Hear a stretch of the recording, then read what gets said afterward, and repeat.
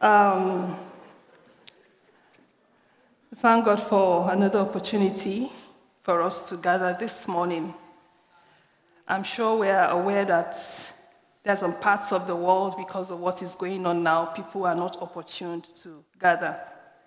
But we are here this morning, and we give God praise that we can still worship Him. We don't know what tomorrow comes, but we have the assurance in Psalm 91. If we go through it, it says, "He that dwells in the secret place of the Most High shall abide under the shadow of the Almighty." And verse 10 also said, "No evil shall befall us, neither shall any plague come near our dwelling." Even in this period, as we pray and ask God to still the evil that is ravaging the lands, the countries, the nations of the world, we have strong faith in our God that is able to keep us no matter what happens. And this morning we are going to be taking our teaching series forward, moving on to the corporate aspects of the habits of grace. In this season, we've been looking closely at what it means for us as Christians to live together in our community. And this is becoming more and more critical for us to have an understanding based on what is happening in the world today. And for us as Christians, our starting point is in what Jesus taught and the example he gave us. And when he was about to die, that was one of the points that he raised before his crucifixion in John chapter 17, from verses 21 to 23. He said, "My prayer is not for them alone. I pray also for those who will believe in me through their message, that all of them may be one. Father, just as you are in me and I am in you, may they also be in us, so that the world may believe that you have sent me. I have given them the glory that you gave me, that they may be one as we are one, I in them and you in me, so that they may be brought to complete unity. Then the world will know that you sent me and have loved them, even as you have loved me. Then the world will know that you have sent me and have loved them, even as you have loved me." Let us pray. Father, we want to thank you because you are God. You are the God of the universe. We thank you because the earth remains your footstool.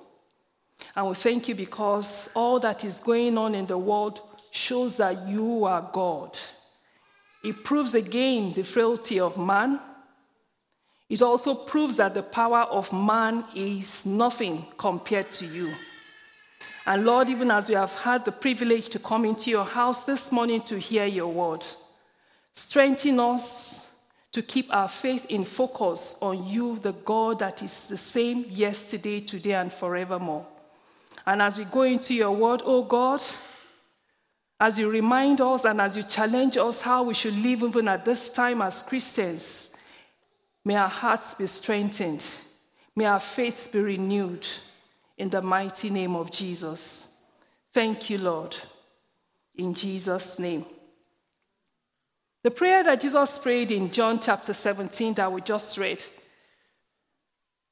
brought out very clearly the importance of unity in sharing the love of God to the whole world. And that is the essence of the message of hope that we need to preach, that we have been preaching, that we need to emphasize more than ever before. A God that loves. And how can the world see this love? A God that they cannot see, except through the demonstration of his love in his people, our community, ourselves as Christians. So the topic of this morning's message is embracing the body. And to help us understand the importance of embracing the body as an important part of the habits of grace that we have been going through in the past couple of weeks, I want us to start from the position of who we are, believers, Christians, as a community. How does God see us? This will help us have an understanding of how we can embrace the body. So what is the community? In 1 Peter chapter 2, verse 9, the Bible says very clearly, it says, "But you are a chosen people, a royal priesthood, a holy nation, God's special possession, that you may declare the praises of him who called you out of darkness into his wonderful light." It didn't just say people or community, but it said a chosen people, a royal priesthood, a holy nation, God's special possession. I just wonder the kind of powerful adjectives that has been used to describe who we are in the sight of God. Chosen, meaning specially selected. And not only that, royal. Not ordinary priests, but royal priests in the class of kings, princesses, queens. And not only that, holy, clean, righteous. And to top it all up, God's special possession. And special means special, prized. I just, cast my mind back to growing up. And I remember as a kid, my mom had special dishes set out for my dad, and no one dares to use those things. It was her prized possession, a special, complete set of china, teacups, everything just for my dad. Special. And we dare not touch those things because they were specially kept aside for my dad. I'm sure some of us have things like that in the house, things that we prize and mean so much to us. And God is telling us this morning, we are his own special possession. And why are we all this? For us to declare, share our stories, share our lives, not keep it to ourselves, the praises of God that has transformed us from darkness into light. And I think this describes, or this description, I would say, is God's layered qualification of what we are as a collective and how we can demonstrate his existence to the world that cannot see him, that does not know him, that we live in. So with this in mind as Christians, with the purpose of declaring God's special praise, how then shall we relate to each other? How can we embrace that body? How are we be able to do this? In describing the corporate body of the church in the New Testament, different words or different nouns were used, which are all linked together that we'll be looking at today. And those nouns or words, I would call them bride, body, and family. Each of these words is linked together. A bride physically has a body, and a bride will eventually become a part of a family, but we're not looking at it that way. So let's take the word bride. Bride is, for us as Christians, God's special relationship with us as a corporate body. It describes in an intimate sense of a bride and a bridegroom.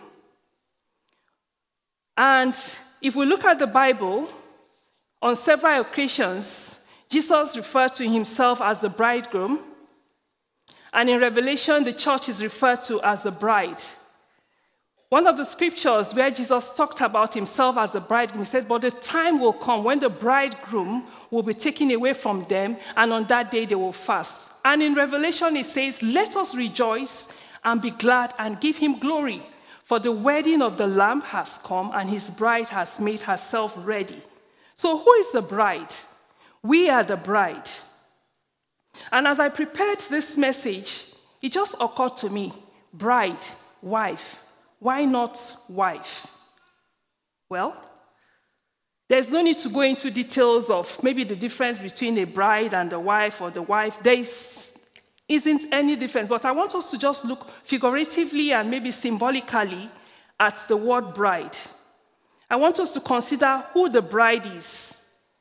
A bride is somebody that has been specially sought after by the groom and is now ready to be elevated to the position of a wife. The bride is special. She is the beloved. The bride, for some of us that are married, or some of us that have been to weddings before you are not married, it brings wonderful memories, particularly for those that have been married. And I remember I used to make wedding cakes before, and I've been to so many weddings that I've lost count, but the bride is always the same. The reaction to the bride is always the same. She's the wow factor in any wedding. Everyone is waiting for the bride to come. The uniqueness of the bride is that you are only a bride for that one special day. And before then, there is a build-up, preparation, and a lot of things going on for when the world will come to a standstill for that one special day, and the focus is on the bride. Most times people forget about the groom, but the bride is just unique. The bride, the church, the beloved bride that Jesus sacrificed his life to redeem. The bride that God is adorning and preparing himself for. What we are going through now is part of the adorning and the preparation for himself. And being a bride also demonstrates our level of worth in the sight of God and the depth of God's love for his church, his beloved bride. Note here, it's a collective. It's just one bride. We are just one bride. It's not brides.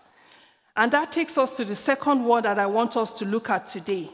That helps us to see how, as one bride, we connect together. And that's the word body. Body and not bodies. And this is another noun used in the Bible to describe the corporate body of us as believers. In 1 Chronicles 12, from verses 12 to 27, which we are not going to go through the length of it because it's quite long, it says in verse 27, "Now you are the body of Christ, and each of you is a part of it." Each of you is a part of it. This scripture, even though has been used severally to describe mostly the gifts and the functions of the ministries in the church, can also be used to describe how we should embrace our corporateness, if there is any word like that, how we should live together. Verse 12 says, "Just as a body, has many parts, but all of its many parts form one body, so it is with Christ." So we take a close look at the human body.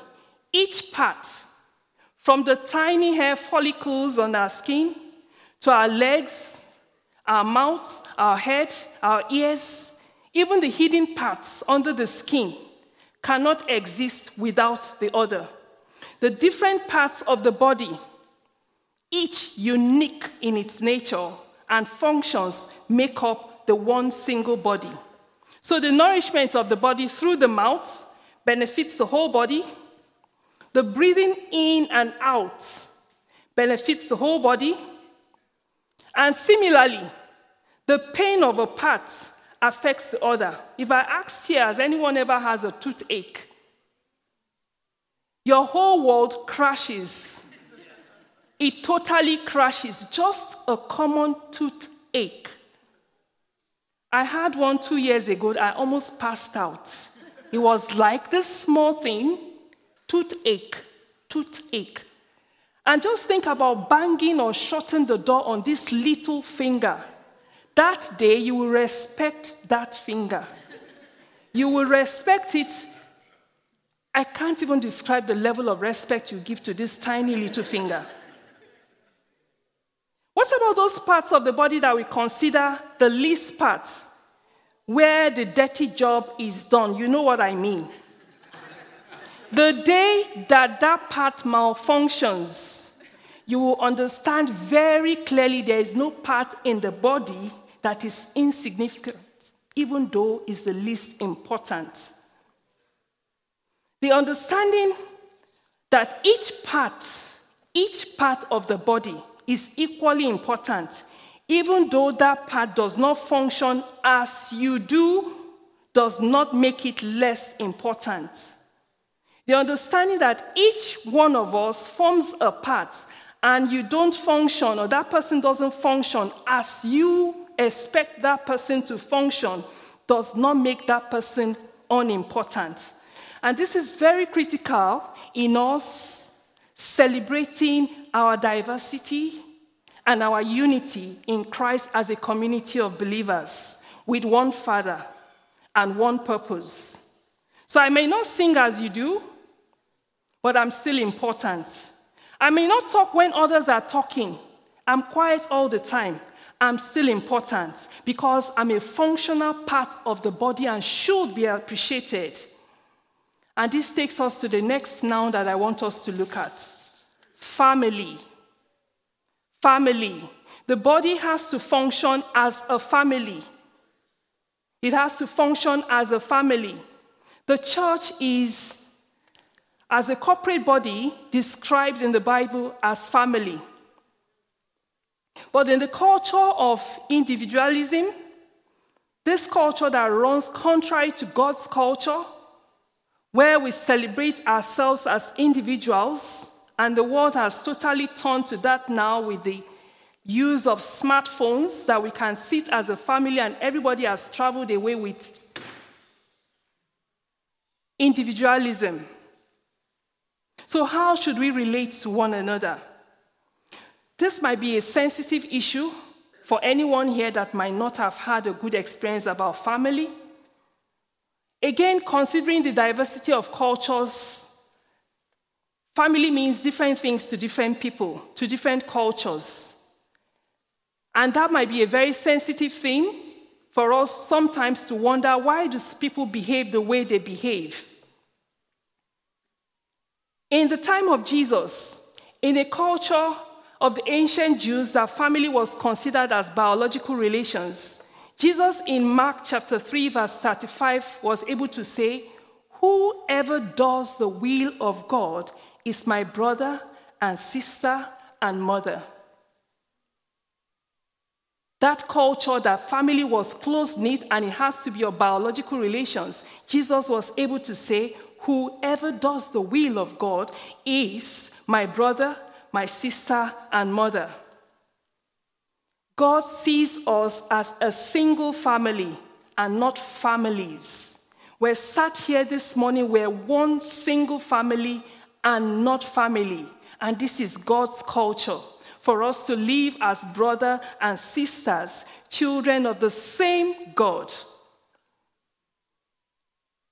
In Ephesians chapter 3, verses 14 and 15, God sees us as a family. He says, "For this reason I kneel before the Father, from whom every family in heaven and on earth derives its name." He sees us as one family, not strangers or foreigners, but all as his children. The church community, therefore, is meant to be inclusive, welcoming, regardless of your tribe, language, nation, background, regardless whether you are rich or poor. So what is family? For me, it's just simple. Living together despite our differences, accepting, not tolerating, making an effort and time to be connected to your fellow brothers and sisters in Christ. It means reaching out, not segregation. And the church for us is unique for us to be able to do that. This is a unique opportunity for us to be able to demonstrate that family. A preaching on community I listened to on Macoma's church website captures it in such a beautiful way. It says, "Family defined not by blood or last names." The church community. A family defined not by blood or last names. To know and be known. To love and be loved. Because we share a story. We all have a part to play. We shouldn't sit down and expect people to love us. We also need to love. We also need to know and also to be known. So it's a two-way thing. Because we share a story. And what's that story? A story of grace. Same grace, same price was paid, and paid in full for each one of us. And this story we can share, not through words, but through deeds, as John chapter 13, verse 35 said. He says, "By this will they know that you are my disciples if you love one another. By this, the world will know, everyone will know that you are my disciples if you love one another." I want us to quickly look at a case study of a church community in the Bible, the church in Antioch. This church was known for many firsts, and I want us to consider as we seek to understand and embrace what the corporate body means by looking at that. The story is in Acts chapter 11 from verses 19 to 30. This church was the first place, not Jerusalem, where the big boys, the disciples, the apostles of Jesus were gathered. This church was made up of Christians that were persecuted. This was also the first assembly where the official missionary journey of Paul and Barnabas was commissioned in Acts chapter 13. It's also important to know that this group of believers, like I had earlier said, were persecuted Christians that were scattered and gathered in Antioch to form a church. So they must have had trauma. They must have lost family or almost have been killed themselves. Or even their family had disowned them because they were believers. So considering the persecution as of that time, which was horrific, because mostly they would have been thrown to lions or be put inside boiling oil to die, it was definitely not fashionable to be a believer. Yet, they exhibited the attributes of Christ, of love, that they were called Christians. Another thing that stood out for this church is that they were accepting and accommodating community of believers. Barnabas, we're told, sought out Paul, the persecutor, and brought him to Antioch. Why didn't he take him to Jerusalem or another church? He brought him to Antioch to be nurtured and grounded in the word. This same church supported and gave to other believers in the time of need. They stood by other people. They were like Christ said in verse 34.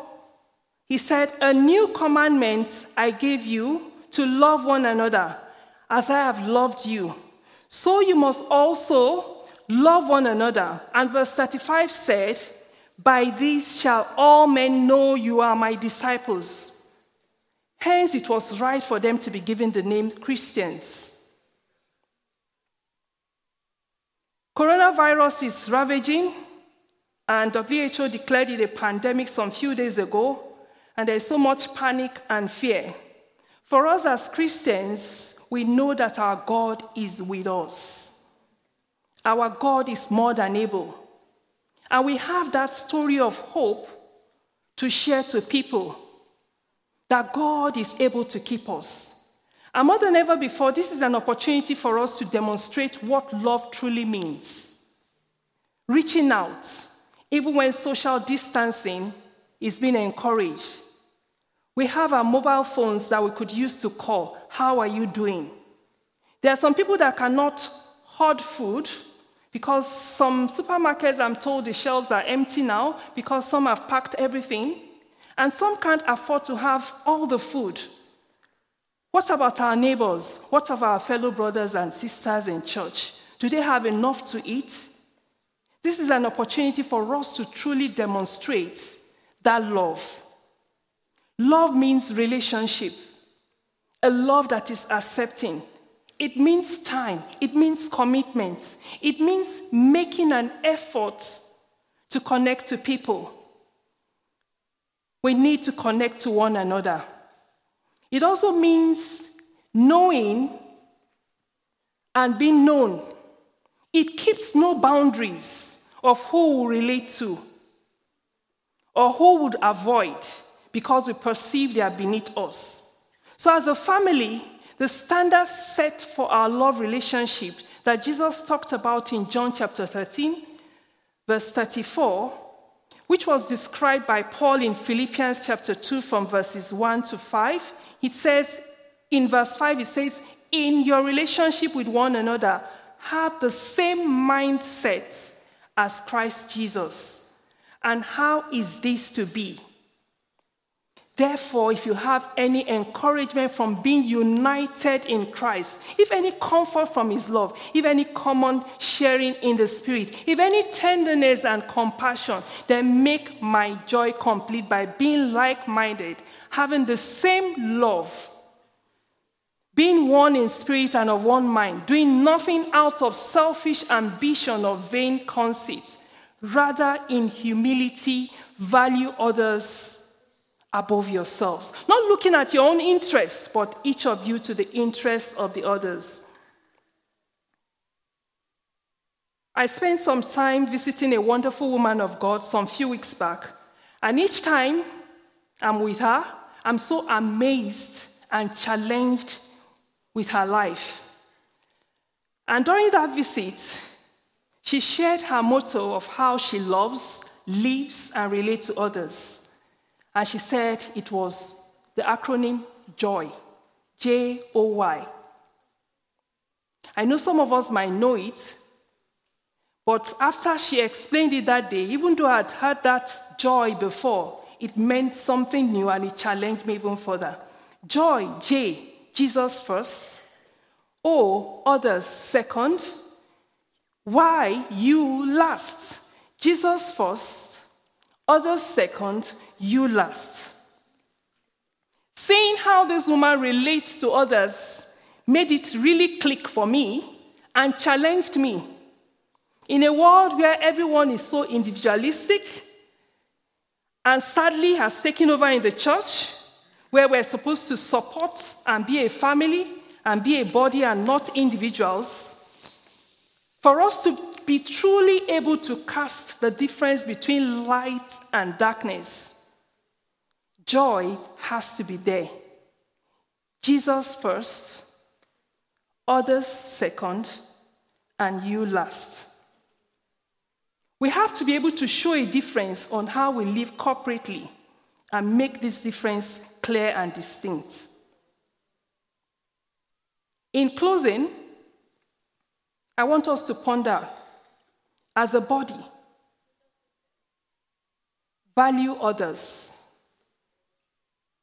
Every one part of the body of Christ is important. Appreciate everyone, recognizing each person, no matter who they are a part and have a function in the body of Christ. The second thing, value yourself. Are you here and you think, I'm not important because I cannot talk, I can't sing or preach or do anything? Value yourself. Be a useful path. Whoever you are, God has a purpose for you to function in this community. More than ever before, as a family, let's keep with joy. Jesus first, others second, and you last. And keeping with joy, the J stands for Jesus. Jesus means for anyone here this morning and is not yet a believer. That is the starting point. Accepting Jesus as your Lord and Savior, to become a part of the people, the family, and a bride of Christ. Jesus first, others second, and you last. As we go into the coming week, it's a deciding week, but as Christians, we hold our head high up that our God is with us. And this is also an opportunity for us to demonstrate the love of Christ. This is an opportunity for us to make a difference between darkness and light. I want to challenge our hearts this morning with the word joy. Jesus first, others second, and myself last. Let us pray. Father, we thank you because you demonstrated your love first for us. Your word says, while we were yet sinners, Christ died for us. Help us even in the coming week to put you first in our lives and to put others second before ourselves. Let your love be seen in us in the name of Jesus. I want to invite the band to come forward now. And we're still going to be praying. I would want Phil to come forward to lead us, even as we continue to pray.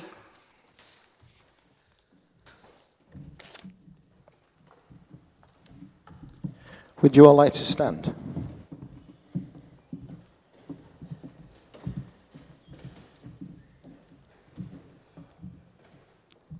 Thank you, Hannah, for that word.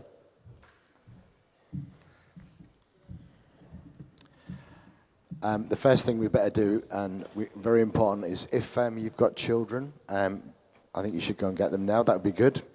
So we'll do that. And just before Kath starts to lead us in worship, and as we respond to that word, you know, we're such an amazing group of people from so many nations, and we have such potential and such gifting and ability in this amazing group of people, and God gives us such creativity. And my prayer this morning is that God would release in us creativity to respond to what's going on in the world. That God, by His Holy Spirit, would speak into our minds, into our hearts, and would release creativity to serve our community, to serve this city. Jesus first, others second, and us last. It's great. Some of us have heard it before, but we've maybe forgotten it. But it's true. It's the right order of things. It's where we need to be. So let's just pray for a moment. Let's just pray for the Holy Spirit to come and give us that creativity. Heavenly Father, I pray in the name of Jesus that your Holy Spirit would come. Come, Holy Spirit. Come and fill us, Lord God. Not so that we would feel good about ourselves, but fill us so that we can be the people that you've called us to be in this time and in this city, in the name of Jesus. Come, Holy Spirit. Fill us up. Fall upon us, anoint us. Fall upon us and anoint us. Fall upon us, Lord God. Lord, we ask for creativity. We ask for words of prophecy. We ask for words of knowledge. And as Hannah was speaking about the body this morning as well, I kind of just felt that there was a whole bunch of people that have been really hurt by being part of church in the past. And there's an opportunity this morning for healing, for pain that you felt and things that have been said to you or done to you by other places you may have been, or maybe even in this church. You know, we're sorry if that's happened, but God is here to heal. Yeah, when we was praying at the beginning, like I say, a lot of people were fearful, and we kind of said it earlier, that perfect love casts out all fear. And that's a real promise that God gives us. That so if you are scared, it might not be about coronavirus. It might be about just life. Now is the time for you to receive God's love. So there's going to be time to respond to just to receive more of God. So don't give up that opportunity to receive from God this morning. He wants to reach down as a Heavenly Father to to pull you in tight into his warm embrace. Let's not give up that opportunity to receive from God this morning. The ministry team will be here at the front to pray with everybody who wants it. So come.